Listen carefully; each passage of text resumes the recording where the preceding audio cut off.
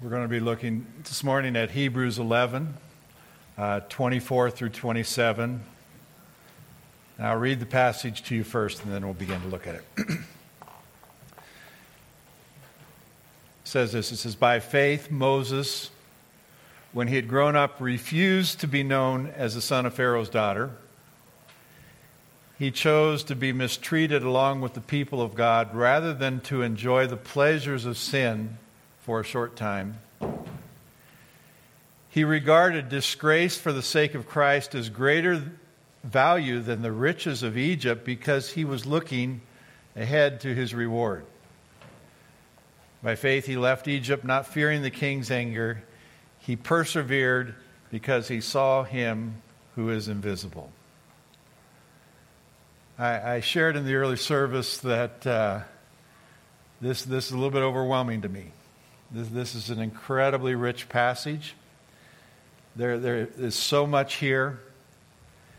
And I'd like to just have a word of prayer before we tackle it together. Father, I want to do justice to this passage.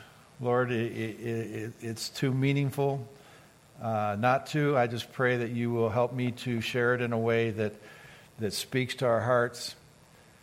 I pray that you'd give us the ability to see beyond these words that we so often have read and understand what's behind them and the choices that were actually made here and how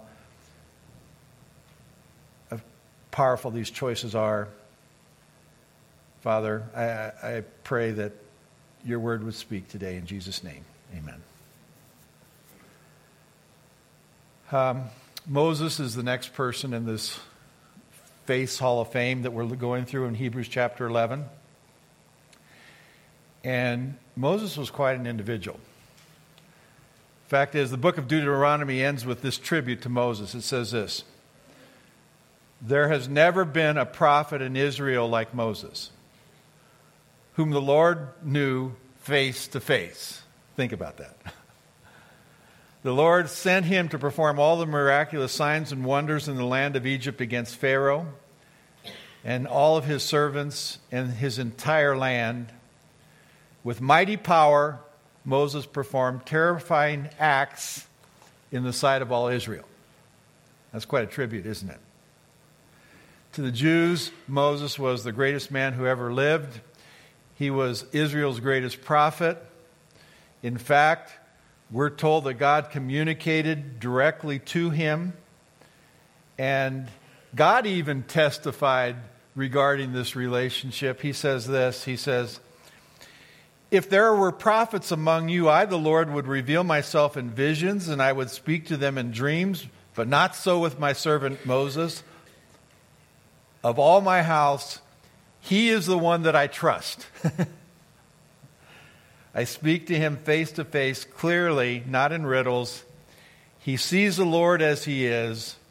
So why are you not afraid to criticize my servant Moses?" Moses was Israel's greatest deliverer of all time. His amazing feats are recorded for us in the book of Exodus. But ironically, the scriptures also say this about Moses. They say, Moses was very humble, more humble than any other person on the face of the earth. Now, usually when we think of greatness, we don't think of humility. In our world, the people who are known for great acts are known because of their self-confidence and pride. I mean, what mega church pastor do you know who is known above all else for his humility? Not too many, right? But Moses was more greatly used by God than almost anyone ever, and we're told that he was the humblest man on the face of the earth. What Moses is known for more than anything else was not his incredible giftedness or his commanding personality. What he was known for was he trusted in God. He had faith in God. Any of us can qualify there. It was his faith, not his talents, that separated him from other people, made him useful to God. The dictionary defines faith this way. It says faith is complete trust or confidence in someone or something. And in that sense, faith is not kind of this virtue where you accomplish faith by doing great acts. It simply means you cling to and rely on something outside yourself. There's no merit in that. It's just an expression of dependence, not self-accomplishment. Moses is known here as one who relied on God. And God honored him for that. In this passage, we're told 4 things about Moses' faith. It was evident in his life in a number of different ways. One thing is he refused something because of his faith. He chose something because of his faith. He regarded something a certain way because of his faith. And he left something because of his faith. And so that's what we're going to be looking at today. We're going to see how Moses was singled out because of these different things that he did. And actually, if you dig into them a little bit, you'll find out that they are all saying kind of the same thing. There's really one point here. I could have made my... They're all saying that he put God over earthly treasures, over earthly things. He valued God more than that. So I could make my 4 points this. I could say, Moses loved God more. Moses loved God more. Moses loved God more. And Moses loved God more. But I thought that'd be a little repetitive, so I thought I'd use the other words there. But really, that's what they're all saying. He loved God more than this. He loved God more than that. He loved God more than this.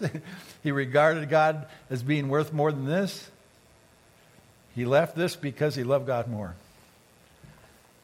And so that's what we're going to talk about. First of all, we're told that Moses refused something because of his love for God. It says in verse 24 that by faith Moses, when he had grown up, refused to be known as the son of Pharaoh's daughter. The first choice Moses made is that he refused to be called the son of Pharaoh's daughter. Instead, he wanted to identify with the people of God. Now, last week we learned how Pharaoh, fearing the growing number of Israelites in his land, they had settled there at the time of Joseph, and this is several generations later.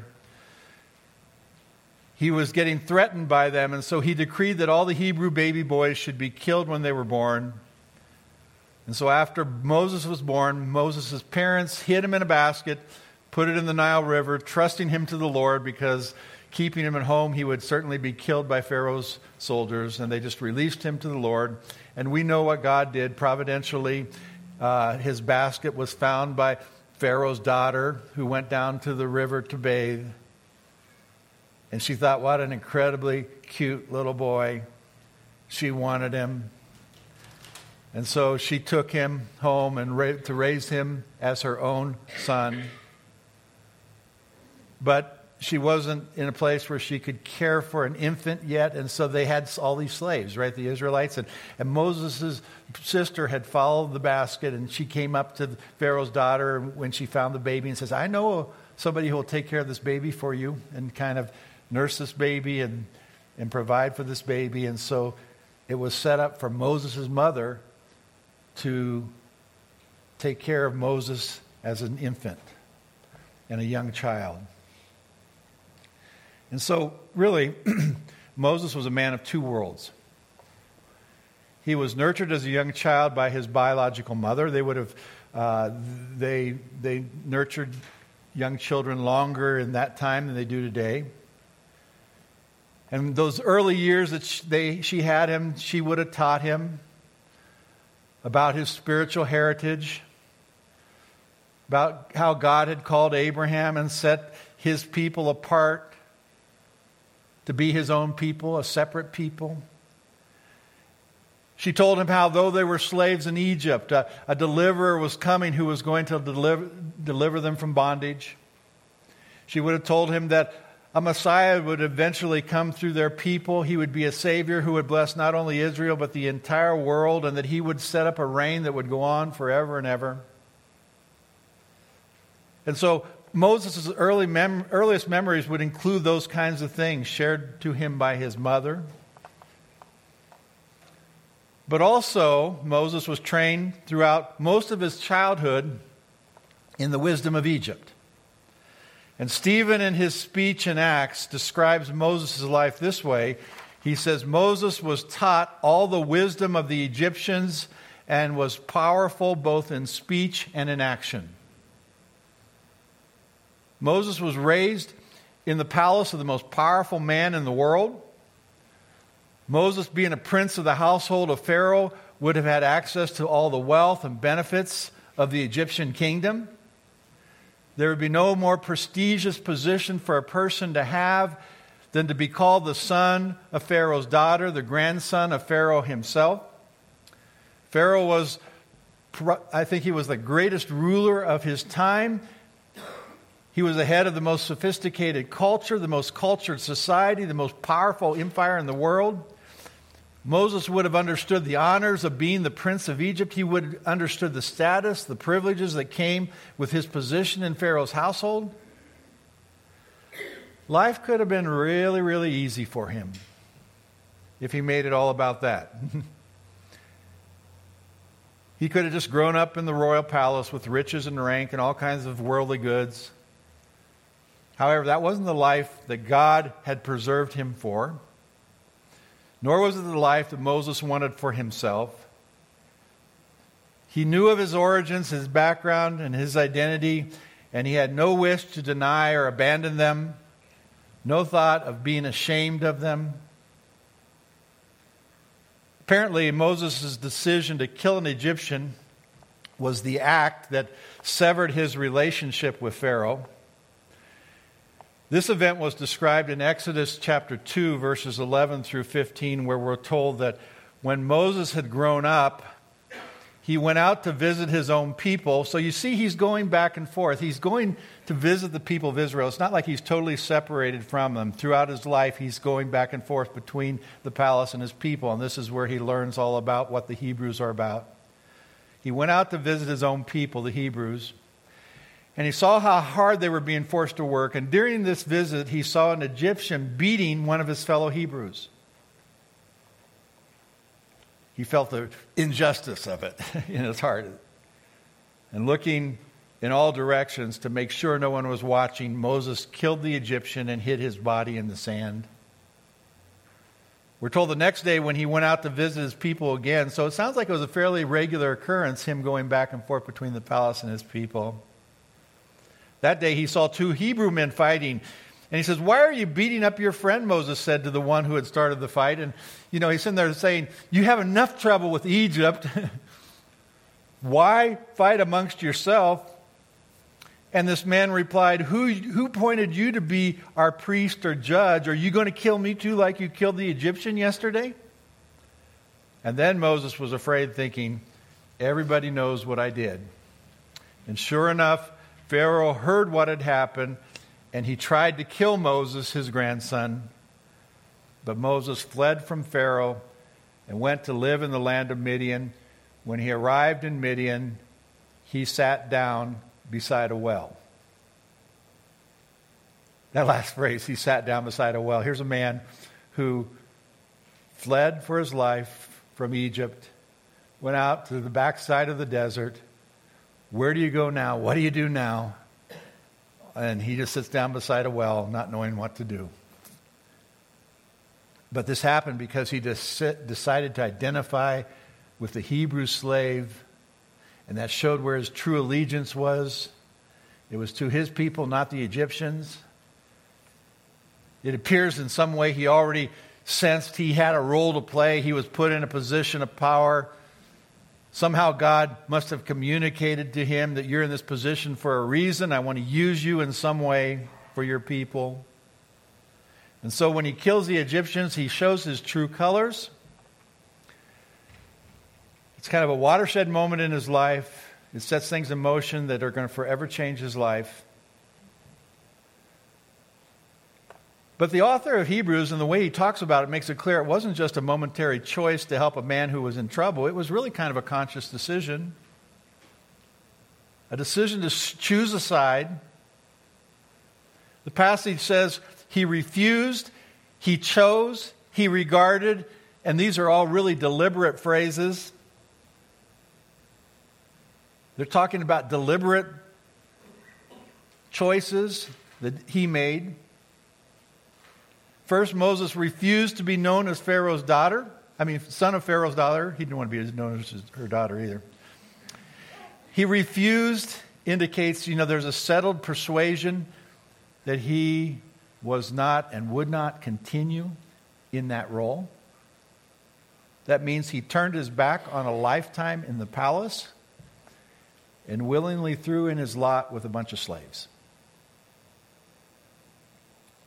To decide to do something like that, you have to believe that what God has to offer you is better than what the world gives you. You have to operate by faith. Power, prestige, money, fame, all that was Moses's as a prince in Egypt, but he gave it all up for something he couldn't see, something he had to believe. Faith is being sure of what we hope for. We hope it's coming. It's being certain of what we do not see. And these things were so real to Moses, he was willing to make those choices. That's an incredible step of faith. Power and fame are very seductive realities. Most people spend their whole life chasing those kind of things.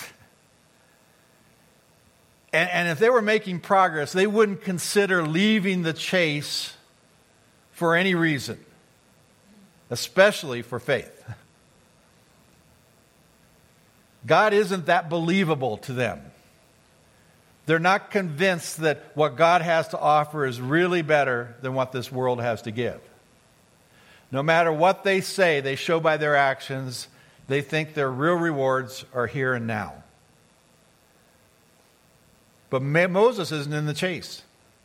He already had all the things we crave.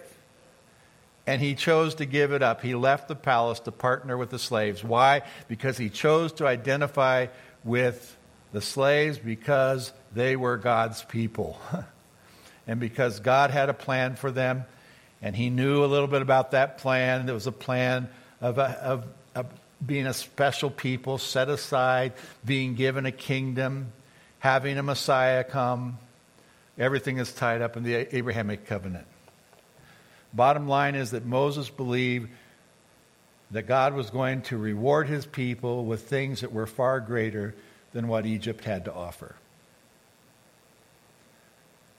Oh, I wish we could see life with the clarity of Moses. As a pastor, I watch people all the time putting God on the back burner while they pursue this or that in life. Their lives are consumed with getting this thing or having that thing. They're so busy they don't have time to invest in things that really matter to God. If we could see with clarity what Moses saw, we wouldn't burn ourselves out trying to get this earthly treasure or that earthly treasure. We'd give up anything for God. Moses gave up more than we will ever have. Adrian Rogers put it this way. He says, the treasures of Egypt were incredible. He said, I had the privilege to visit the wonderful museum in Cairo and see something of the treasures of the pharaohs. It was incredible. Their wealth was incredible. And all this was Moses's. He could have had it all, positions and power and prestige and pleasure. But he said, I found something better. Moses so trusts God that he literally rejects all that and takes on the reproach of his people, the people of God. The disciples at one time said to Jesus, he says, we've forsaken everything to follow you. They left their careers. They left everything to follow Jesus. People, that's a life of faith.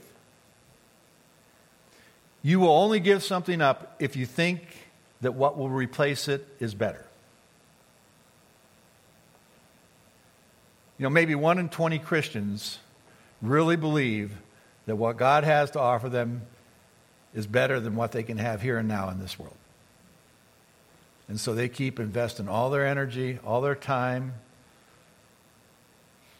pursuing this or that treasure. Faith, on the other hand, is willing to deny itself, deny all that it possesses. It will break with anything in order to follow God because it perceives of God meaning that much. So Moses refused something. He refused to be called the son of Pharaoh's daughter. But secondly, he chose something. In refusing that, he chose something else. He chose to be mistreated along with the people of God rather than to enjoy the pleasures of sin for a short time.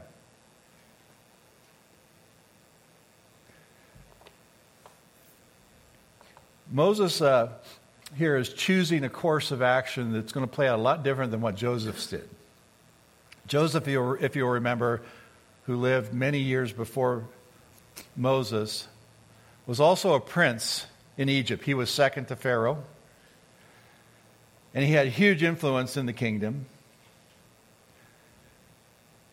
But Moses, on the other hand, is born into that, and he's leaving that. He's refusing to be called the son of Pharaoh's daughter. He's leaving his place in the palace, choosing instead what? To be mistreated along with the people of God. He's choosing suffering over than affluence. Who makes a choice like that? I mean, why? You know, Moses could have reasoned that if he stayed in his position that he would be in a better place to serve his people. But if he relinquished his place of influence, what good would he be to them then? But the choice he made kind of forced his hand because he chose to identify with his people. And in doing that, he had to forfeit his position of power. When the author of Hebrews says that he chose not to enjoy the pleasures of sin for a time, you know, I asked myself, what pleasures of sin would those be? And of course, being in his position in Pharaoh's household, he could have had anything, done anything he wanted. He could live a totally self-centered life for his own purposes. He could use people in any way he wanted to. I think that's all wrapped up in that he understood the temporary nature of those sins. But there's another sin, too, that would have been very tempting to him. And that is to disobey his heavenly calling in order to choose an indulgent life of pleasure and affluence. I wonder how many people would make that choice. I wonder how many, quote, followers of Christ would make that choice. We love this world so much, it makes it very hard for us to be followers of God. Next verse tells us why he gave it up. It says Moses regarded something a certain way.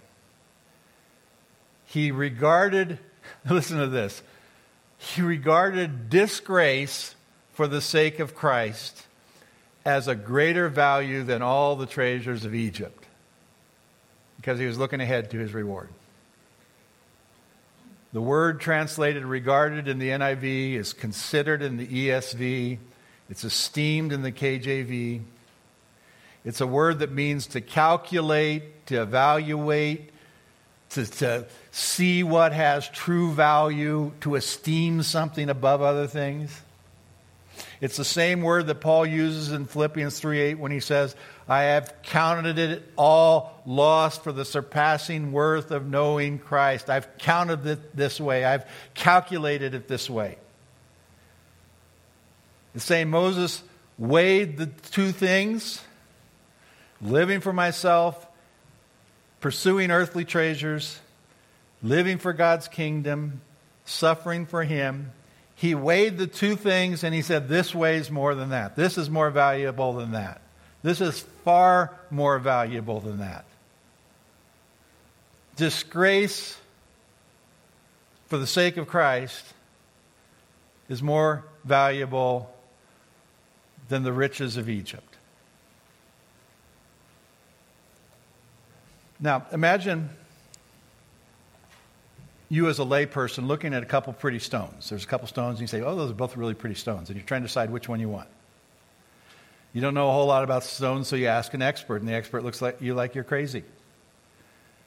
He says there's no comparison. This one's a gemstone. That's a common everyday stone. This one's worth 1,000 times more than that.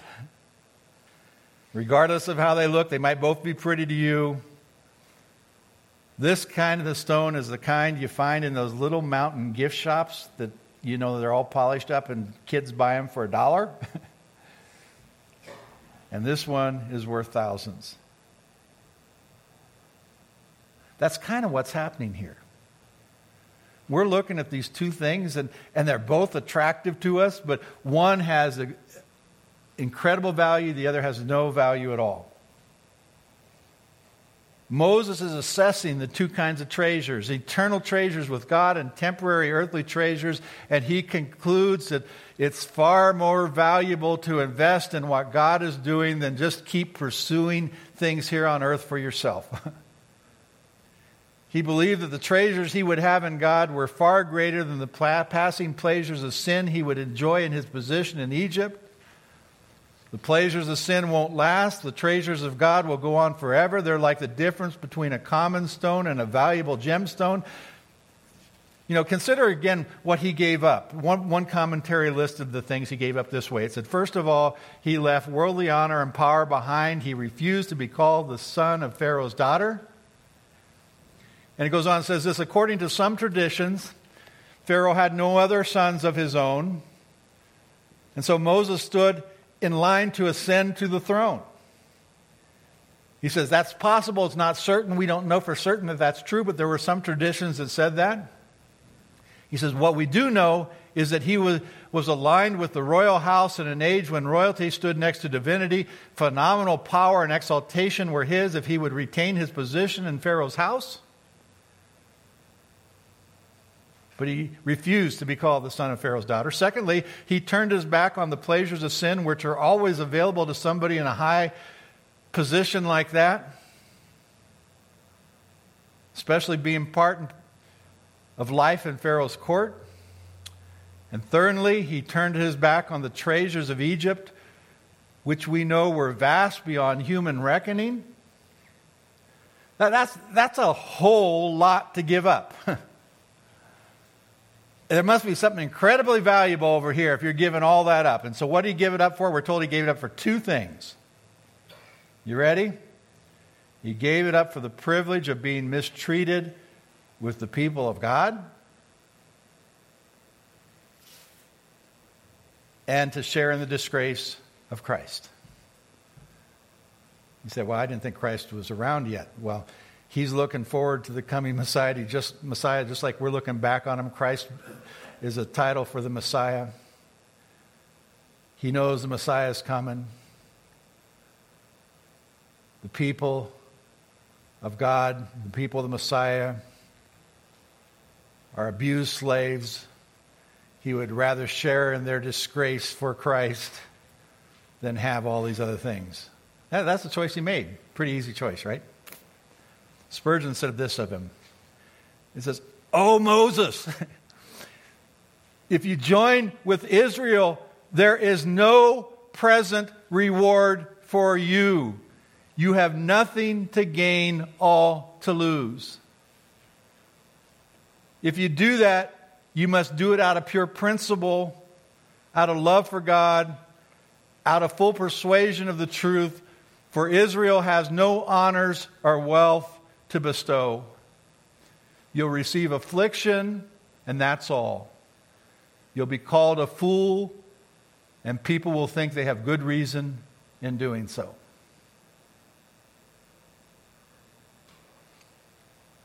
Phillips in the Reformed commentary goes on and says this. He says, "But what an incredible advertisement this is for Christianity." Isn't that a declaration of the worth of being identified with Christ? Phillips goes on and says, people will often try to evangelize others with the promise of how wonderful it's going to be when you become a Christian. God's going to do this for you. He's going to do that for you. He's going to give you all these things. He says, but Moses' picture is a truer picture. To be a Christian, you must give up the world and embrace the cross. He says, Moses' choice is the choice all of us must make who want to really follow Jesus. The pleasures and treasures of Egypt or the affliction with God's people and the fellowship with the cross of Christ. He says, but our present loss doesn't go uncompensated. It gains for us spiritual peace and untold riches later. Can you delay gratification because this is so real to you that you believe it's actually true? Moses' choice cost him honor with men, but brought him honor with God. And as our passage shows, his name is praised forever. One scholar said, whatever Moses' social position would have been if he had remained a member of the Egyptian society, all we would really know of him now was his name was on a mummy in the British Museum. But instead we find his name in God's Hall of Fame. We're still talking about Moses today because of the choice he made not to pursue worldly wealth, but to pursue God. Fourthly, then Moses left. By faith, he left Egypt. He left Egypt, not fearing the king's anger. He persevered because he saw him who was invisible. God was so real to Moses that he could leave Egypt. He saw him who was invisible. He forsake all that Egypt had to offer him. It's very likely that if Moses had just told his grandfather, I made a mistake, I acted rashly, I shouldn't have killed that man in anger, that he would have been received back to his position in Egypt. Timothy Keller says this, he says, we know enough about those autocratic governments of ancient times to know that if a son or daughter of Pharaoh kills a commoner in a tantrum, and then turns to their father and turns to Pharaoh and says, I'm sorry, I didn't mean to do it, I went too far, that they'd be told, it's not a problem, you just killed a commoner, it's all right, it'll be okay. Moses could have done that, but not if he was determined to stay true to his convictions. If he continued to make his people a priority and their protection a priority, then he couldn't be accepted by Pharaoh.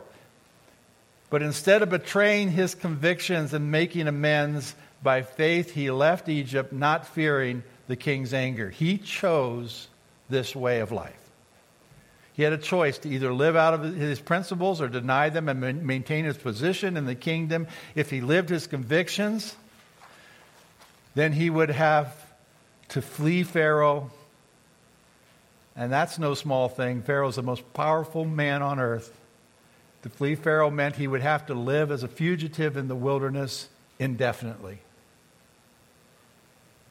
Keller says Moses could do the wrong thing and be safe, or he could do the right thing and face career suicide.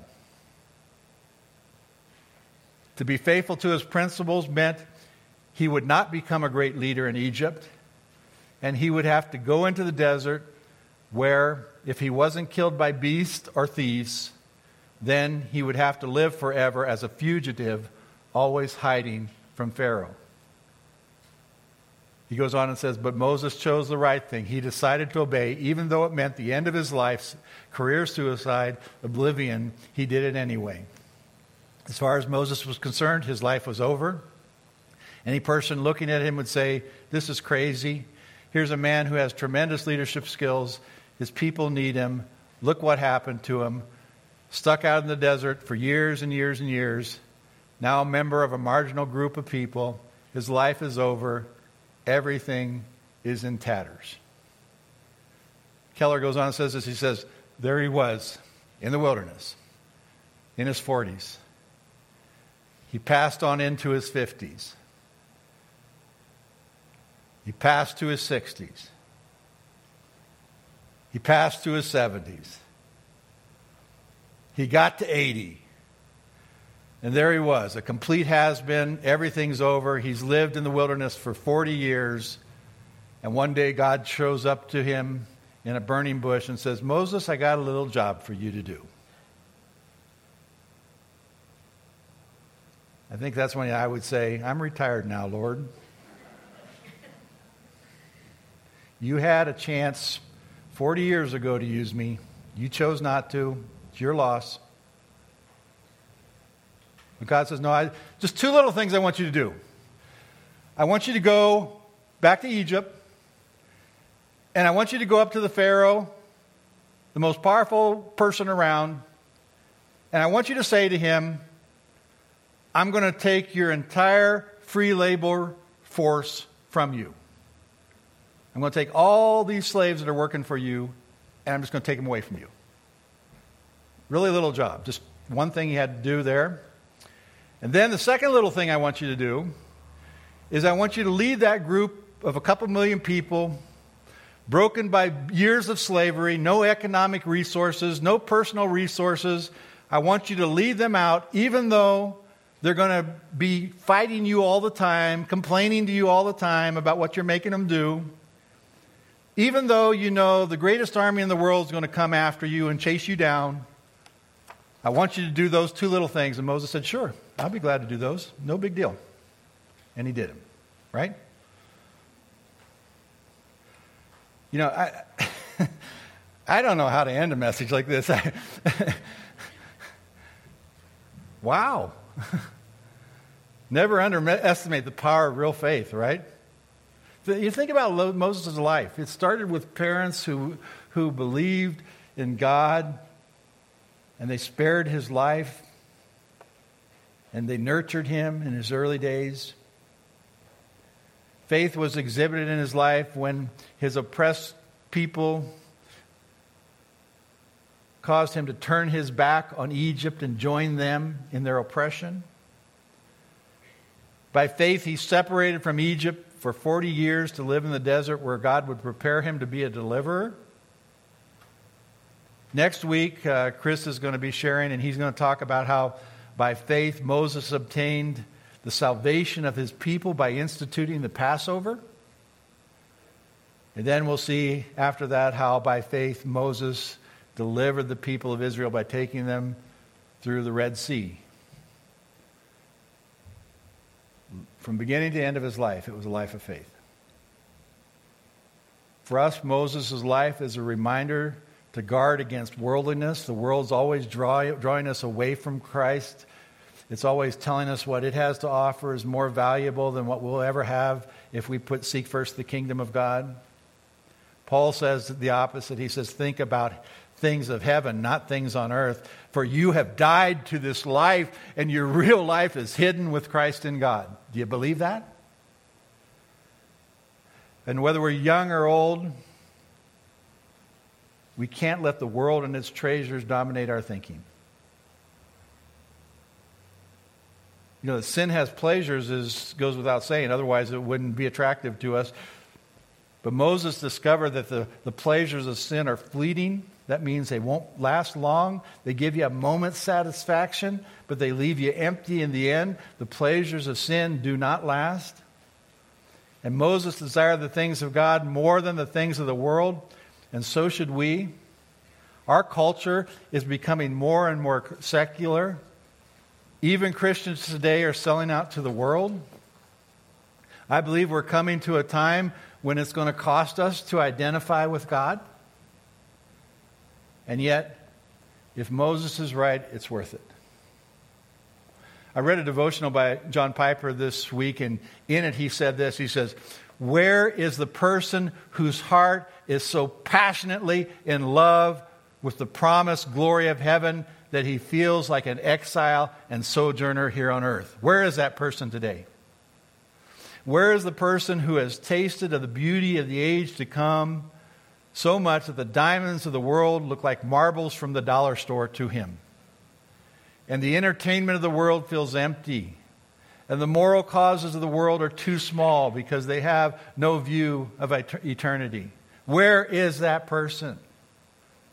Only one thing satisfies the heart whose treasure is in heaven, and that is doing the works of heaven. Moses was a man with that kind of faith. He believed in the promise of God's reward. He lived with the belief in the unseen. And God was not ashamed to be called his God. In fact, God said to Moses, of all my house, you are the one that I trust. Wouldn't you want God to say that of you? It all depends on where we've centered our affections, in the riches of Egypt, the pleasures of the world, or the treasures of heaven. Let's pray. Heavenly Father, help us to understand what we have been given in Christ, the treasures that come with identifying with the kingdom, treasures that will last forever in comparison to short-lived earthly treasures. Lord, give us eyes to see and an understanding of what it means to truly put first your kingdom in all things. In Jesus' name we pray. Amen.